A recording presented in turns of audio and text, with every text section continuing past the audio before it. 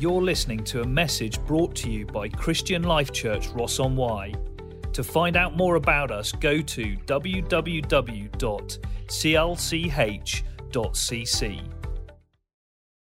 Good morning, everybody. It's been a long time since I've stood in this building, and it's quite strange to be back, but it's so good to see lots of people filling the seats. It really is. Just one thing that Andrew was talking about, praying for people in the persecuted countries. And although we're not in a persecuted country, we're in a country that lacks. And I don't think people over here realize just how much they have. You know, the things we should be thanking God every day for what we have: a roof over our head, clothes on our back, food on the table. You know, we are so blessed. We really are.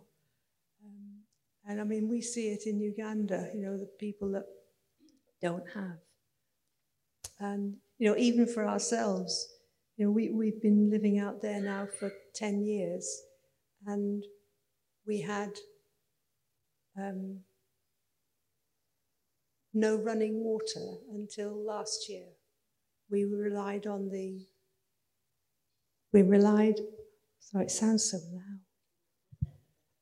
loud. We relied on the rain catching in the gutters and then down into the water tank. We rely on solar for power. We don't have any mains power. And, you know, so, and we only had those 2 years ago. I only had a flushing toilet 2 years ago. So for 8 years, I lived with the hole in the ground. But that was what God had called us to, and so God enabled us to survive and not to feel deprived in any way. But it was great when I got my flushing toilet, I have to admit. So God is good. And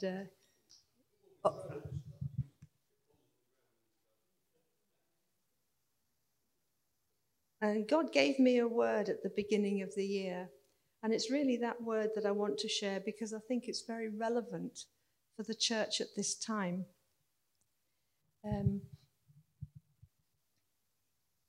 When I was just thinking, you know, what are you saying, God, for this year? What do you want us to concentrate on this year?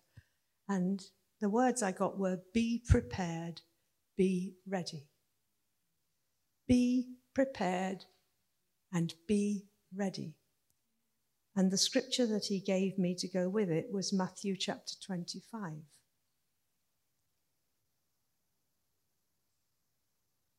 And that starts off, at that time, the kingdom of heaven will be like 10 virgins who took their lamps and went out to meet the bridegroom. 5 of them were foolish and 5 were wise. The foolish ones took their lamps but did not take any oil with them. The wise ones, however, took oil in jars along with their lamps. At that time, the kingdom of heaven will be like. Now, the kingdom of heaven is talking about the people of God. So this parable that Jesus was telling his disciples and the people that were listening and the Pharisees and the Sadducees, he was talking about the people of God. And the people of God fall into 2 categories according to this parable. There are some that are wise and some that are foolish. And I think it's something that we really need to think about. What does it mean to be wise? What does it mean to be foolish? The wise ones were prepared. They were ready. They'd got their lamps, they'd got oil in their lamps, and they'd got spare oil because they didn't know how long they were going to be there. Because they were waiting for the bridegroom. They knew the bridegroom was coming. We're waiting for the bridegroom. We know the bridegroom is coming. But when? We don't know. How long is it going to take? We don't know. So we need to be prepared. So the wise ones had got themselves in a place with God. They had been praying, they had been reading their Bibles, they'd been talking to God, they'd been looking at what he was saying to them, and they were ready in their hearts. But there were some in the church who were foolish. And they were not ready. They were not prepared. They had not got themselves in that place with God. they had sort of thought, well, when the time comes, I can just get myself ready. But as we see from this parable, that is not true. That is not the case. Because it says the bridegroom was a long time in coming. He's still a long time in coming. We're still waiting for the bridegroom to come. And we don't know when he's coming. And they all became drowsy and fell asleep. Is the church asleep? I think we look around at some of the things and maybe the church is drowsy. Maybe the church isn't doing all the church should be doing. And they fell asleep. But at midnight, the cry rang out, "The bridegroom's coming, he's here, come and meet him." And all the virgins, so all the people of God, all woke up. And those that were wise had got their extra oil, so they were able to get their lamps sorted out and get ready to go and meet the bridegroom. And the foolish ones said, "Let's have some of your oil." And they said, "Well, no, because if we give you some of our oil, we'll not have enough. We have to make sure that for each one of us, you can't live off somebody else's faith. You can't live off what somebody else is doing in the kingdom. You have to have your own work with God." And so these foolish ones had to go and buy some more oil. And off they went. Because the wise one said, "There may not be enough for both of us. So you go and get some for yourselves." And so while they went off to do that, the bridegroom came. And everybody was thrilled and everybody was delighted. And it says here in verse 10, while they were on their way to buy the oil, the bridegroom arrived. The virgins who were ready went in with him to the wedding banquet, and the door was shut.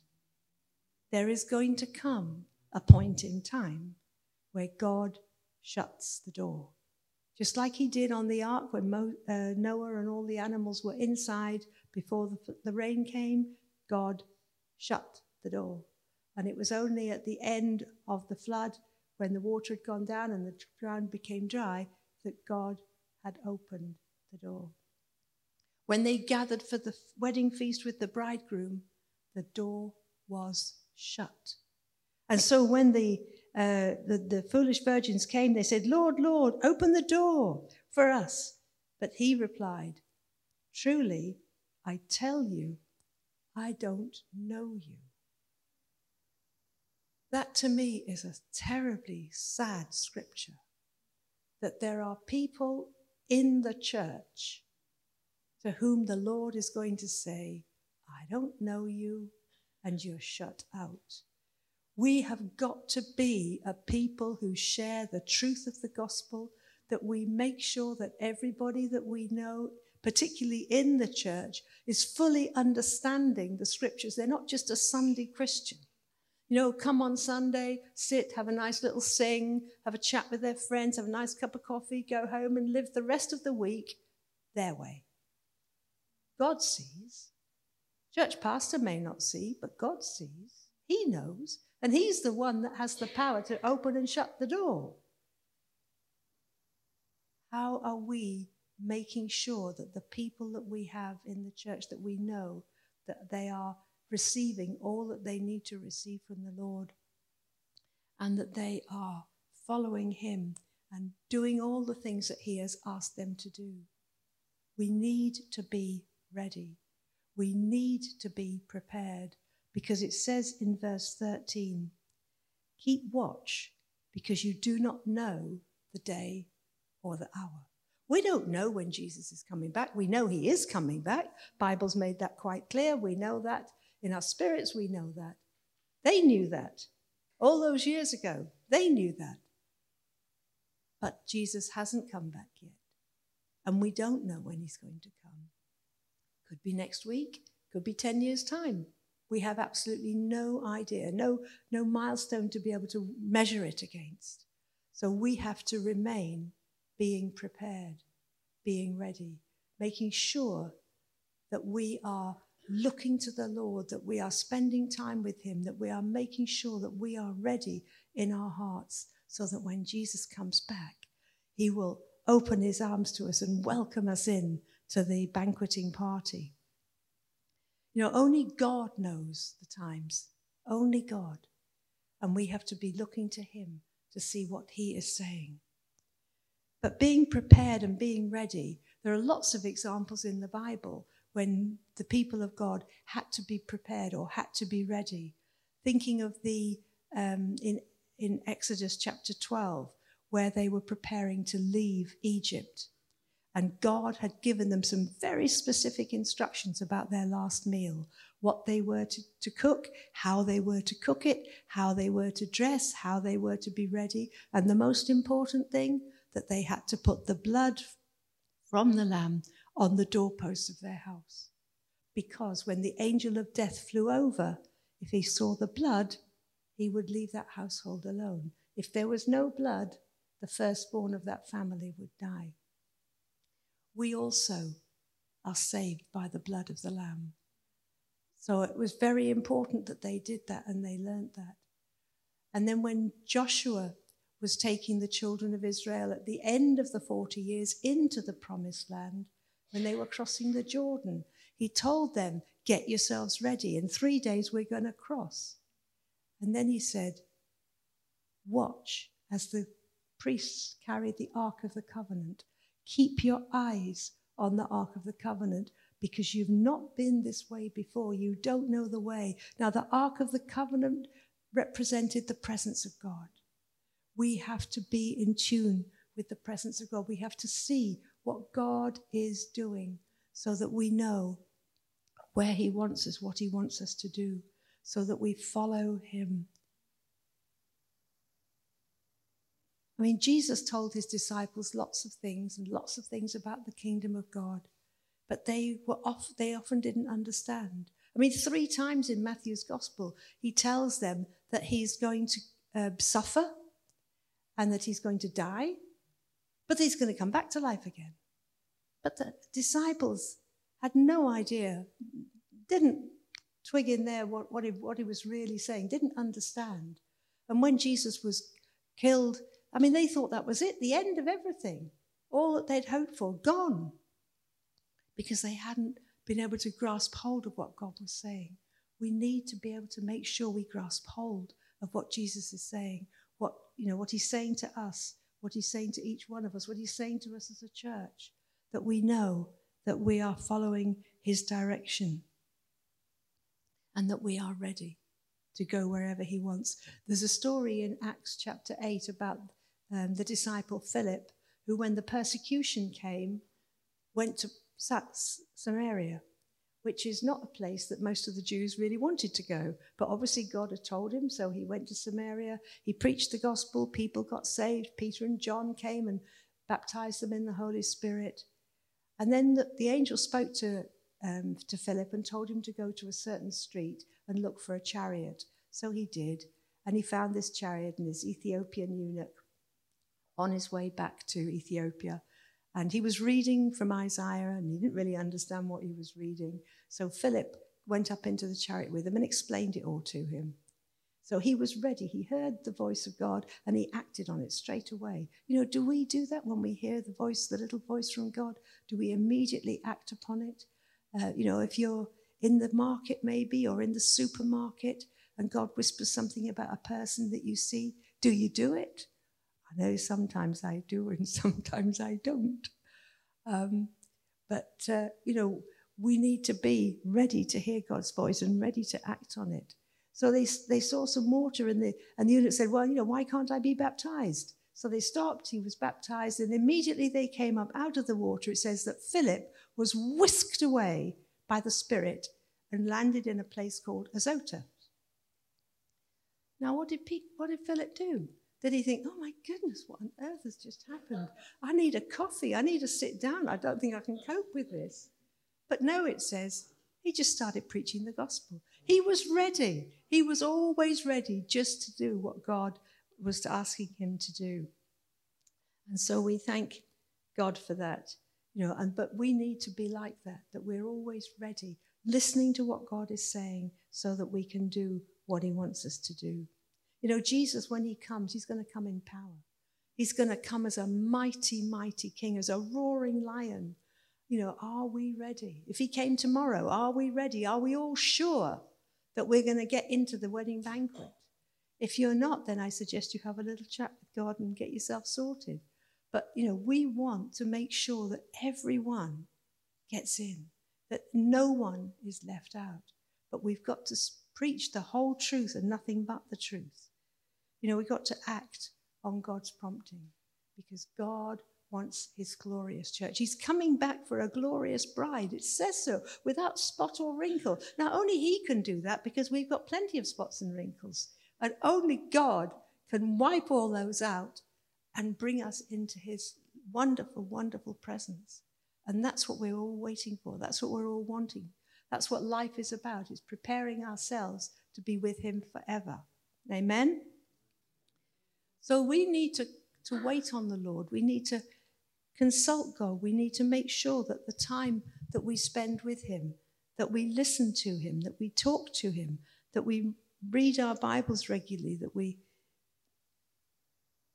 we do all the things that God asks us to do. Sometimes they're hard. When we first went to Uganda, it was hard. We had very little in the way of creature comforts. The bathing unit was down the end of the garden path. The toilet block was down the end of the garden path. It was not an easy existence. We had little tiny kerosene stoves to cook on and just a little bit of veranda to cook with them. There were struggles. I'm not saying that to complain, because God gave us the grace to do it, to cope with it, and it not to be a problem. But I'm just saying, sometimes things aren't nice and comfortable, but we've got to listen to his voice. We've got to do what he asks us to do, because he loves us.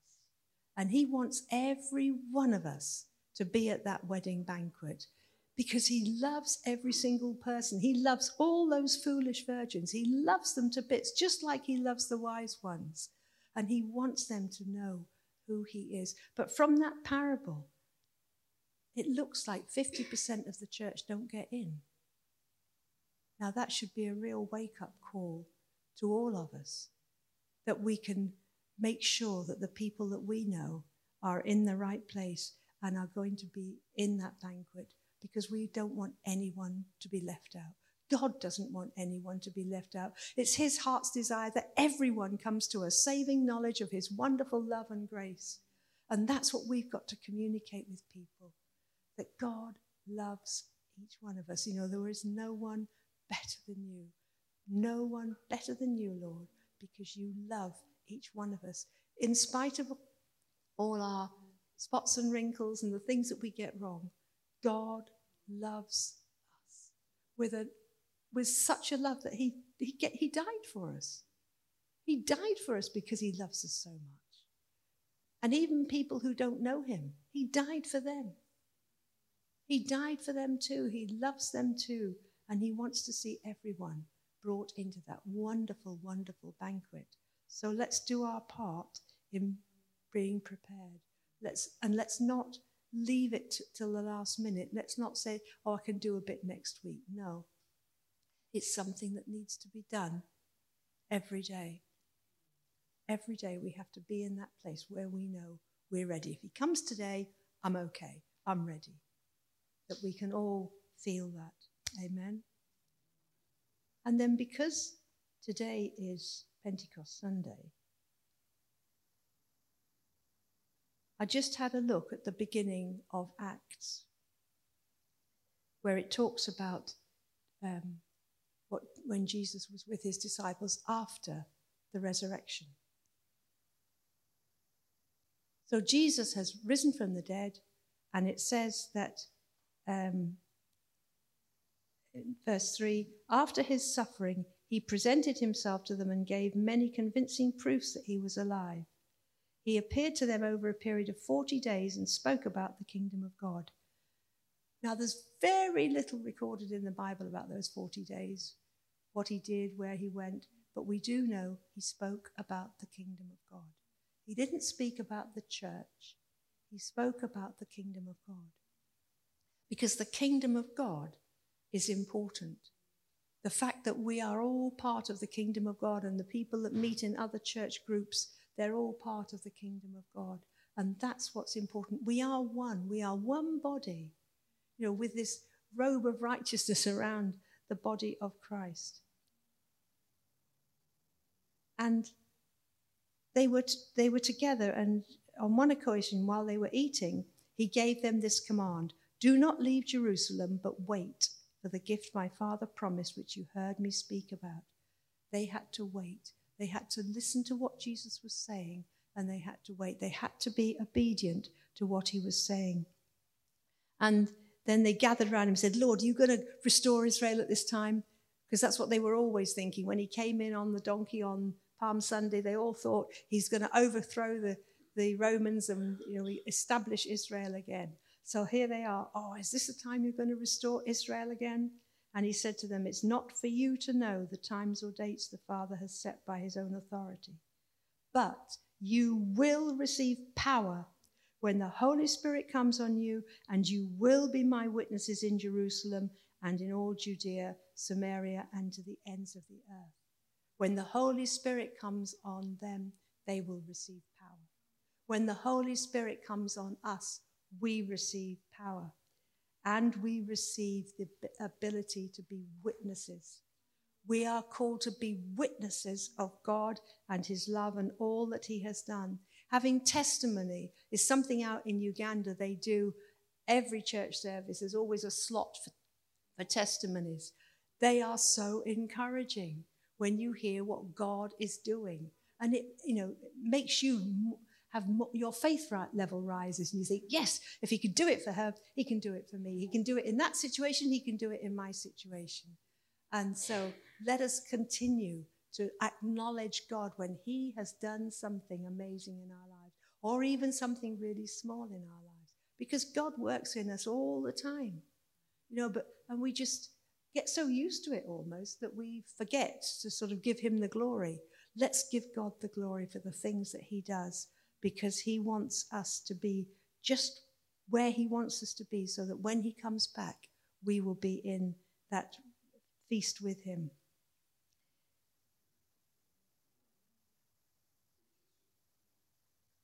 Now, Jesus had spoken to the disciples and told them what they had got to do, and then it says he was taken up from them and he went into heaven. And they all went back to Jerusalem. And they all went together, and they were all the disciples and all the women, and they were all together. And they were praying. They were still totally unsure of what was going to happen. Jesus they knew. The Father they had quite a good inkling about, but the Holy Spirit, they had no idea. They'd never seen him before. They didn't know anything about him. What was he going to be like? So they were praying almost in a way that they didn't quite know how to pray, because they didn't know what to expect. All they knew was that when he came, they'd have power to be witnesses. That was all Jesus had told them. And they were together, they were eating together, praying together, worshipping together, and waiting. They had no idea how long they were going to wait, but they were waiting. We still don't know when he's coming back. We're still waiting. But we've got to be waiting in a positive, action-packed way, not in a passive way. We want to see what God is going to do. And then when the day came, they were totally surprised by it, because they heard a wind. They heard a rushing mighty wind. They saw flames of fire. That's what they saw on each one, flames of fire. And they spoke in a new language. So they heard the wind, they saw the fire, and they spoke a new language. They spoke, and as Andrew said earlier, our words are powerful. What they spoke was powerful, because people heard them speaking, and they heard their own language, and they heard what they were saying, and they were drawn to them to listen to what Peter had to say. So they were blessed by God. When they received the Holy Spirit, they received power and authority and the ability to witness. When the Holy Spirit comes on us, we receive power, we receive authority, and we receive the power to be able to witness. So we, never think of yourself as, oh, I can't say that to somebody, I can't do that. Oh, yes, you can, because the power of the Holy Spirit will enable you. You know, it overcomes all your fears. It overcomes all your inhibitions because God inside you. It's like Jesus inside you, the Holy Spirit inside you, and you just wait and say, God, give me the words, give me what I got to say, and he does. And he doesn't disappoint. He is a good God, and he loves you, and he loves us, and he wants us all to be there at his banqueting feast. So we know that when we come to Jesus, we know that we're going to receive from him. But we have to be ready. We have to be prepared. We have to wait on the Lord. And I think it's just so important in these days. You know, we see things getting darker. We see things getting worse in the world. But we need to make sure that we are spreading the gospel here, that we are encouraging people to find out about Jesus, for the kingdom of God to grow, for the church to grow, for people's lives to be turned around. Let us wait on the Lord. Let us hear his voice. Let us see that tongues of fire. Let us speak those words that are going to bring life to people, that are going to bring a change in their circumstances, that we're going to see the mighty hand of God at work, because God is a good God. And God is a loving God. And it's his desire that none should perish, even though many will. But that's not God's heart. God's heart is the one of love. Always has been, always will be. It won't change. So let's wait on him.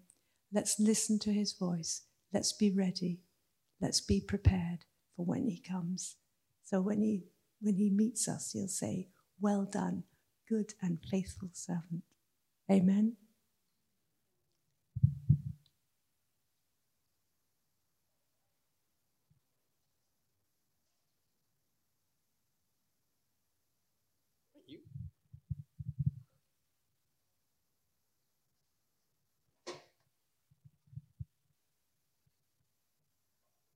We're used to speaking in conferences, speaking for hours and hours. But you guys, we're not going to speak for hours. We could do the presentation, but that's stuff. God gives us stuff to do, and we just have to get on with it. You know, he takes care of it. This shirt, my pastor's shirt. You've got the pastor, his wife, and the church. And sometimes you're caught up in something, you're in a vehicle, in God's vehicle. And sometimes you just don't have control. What are you doing, God? I'm here with all these people. Ah! That's what it's like. But it's like that in our Christian life as well. You know, Andrew quoted that when 2 or 3 are gathered together, Jesus is there in the midst. But I said Jesus is there in the midst. Because quite often that's what it feels like in our lives. We are in a mist because we're not sure where we're going. We can't see clearly the way forward. We often face situations where we don't know what the outcome is going to be. But Jesus is there with us in that mist, in that confusion. His presence, the Holy Spirit, and they can and will bring clarity to a situation. They'll show us things. You know, man makes his plans, but God orders his steps. We've made loads of plans. And often, God suddenly goes, and you're not slightly off course to our plan, but realigned with his plan. He gives us a correction to our course. He turns the wheel that little bit when we think we're going this way and go, because God knows what is ahead of all of us.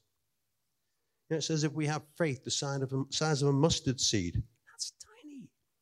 We can say to this mountain, the problem, the situation, the challenge, be gone, be cast into the sea. God can do that. But it might not physically be cast into the sea. But in here, we need to cast these problems into the sea. We need to deal with them because they'll grind you down. They'll wear you. They'll cause you stress. They'll cause you anguish. You know, it says, don't worry about anything. The Bible tells us, you know, be anxious for nothing. Are we really anxious for nothing? Most of us, oh no, I've got a bill. Oh no, this is situations happen. Oh no, I've got a problem here. And our initial thing is in our own strength. Whereas we need to take it to God. We need to take it. Leave it at the foot of the cross, some would tell you. Take it to Jesus. Give your burdens to him.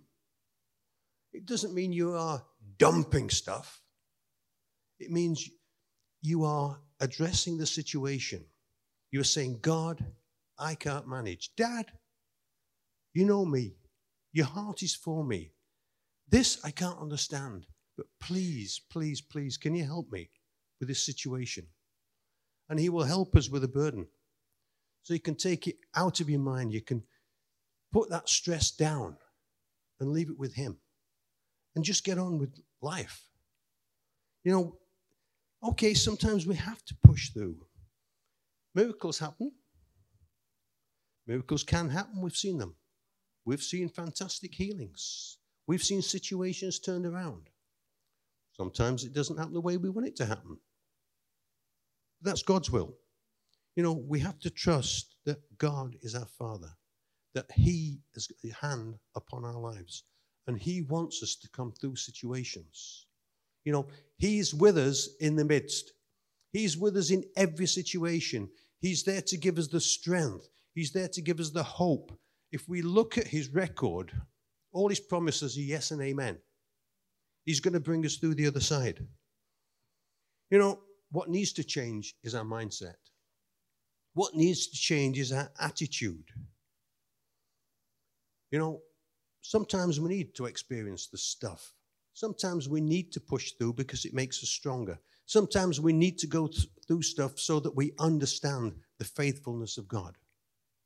But he will bring us through to the other side. He always has done. He always will do. You know, we've got to let God deal with the situations. We can't keep jumping in and trying to fix everything. It doesn't happen, especially in Uganda. Gosh, I keep seeing missionaries going out there trying to fix a situation, trying to fix a country, trying to fix a culture.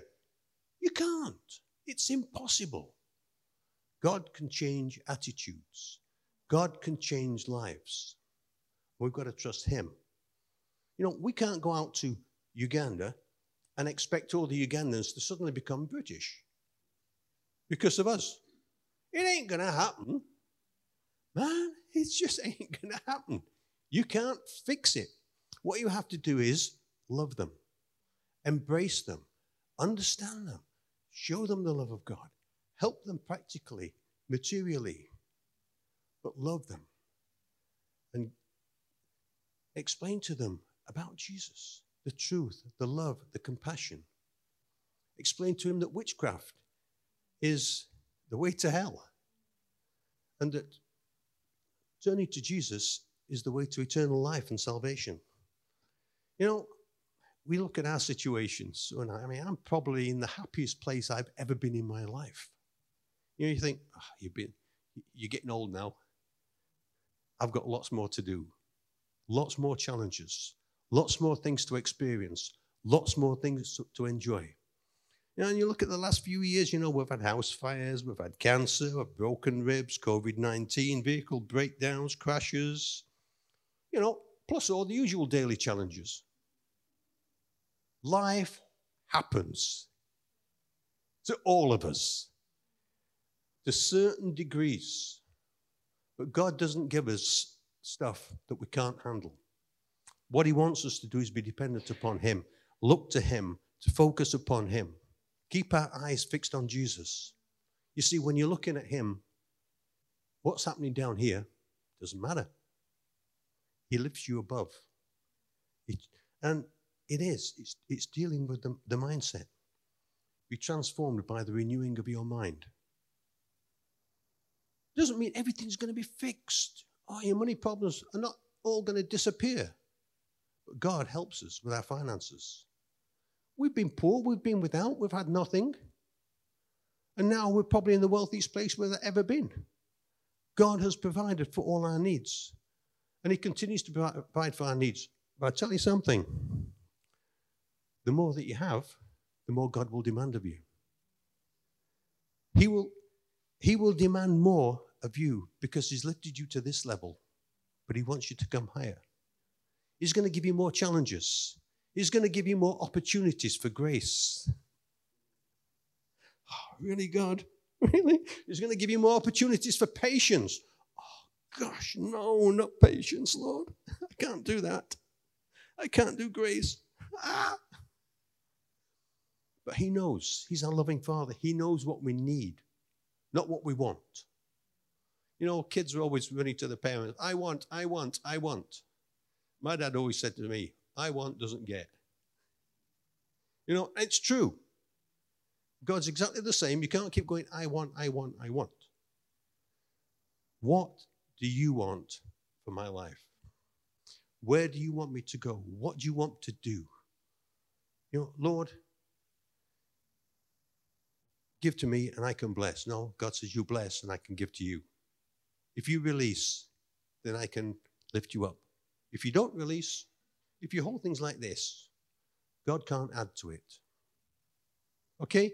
If you hold everything in your life like this, whether it's your love, whether it's your time, whether it's your possessions, whether it's your money, God cannot do anything with it.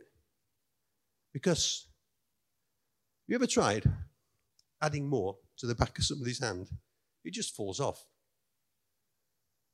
Like that, where it's free to flow through your fingers, God can put more in, and more in, and more in, and more in. And he does.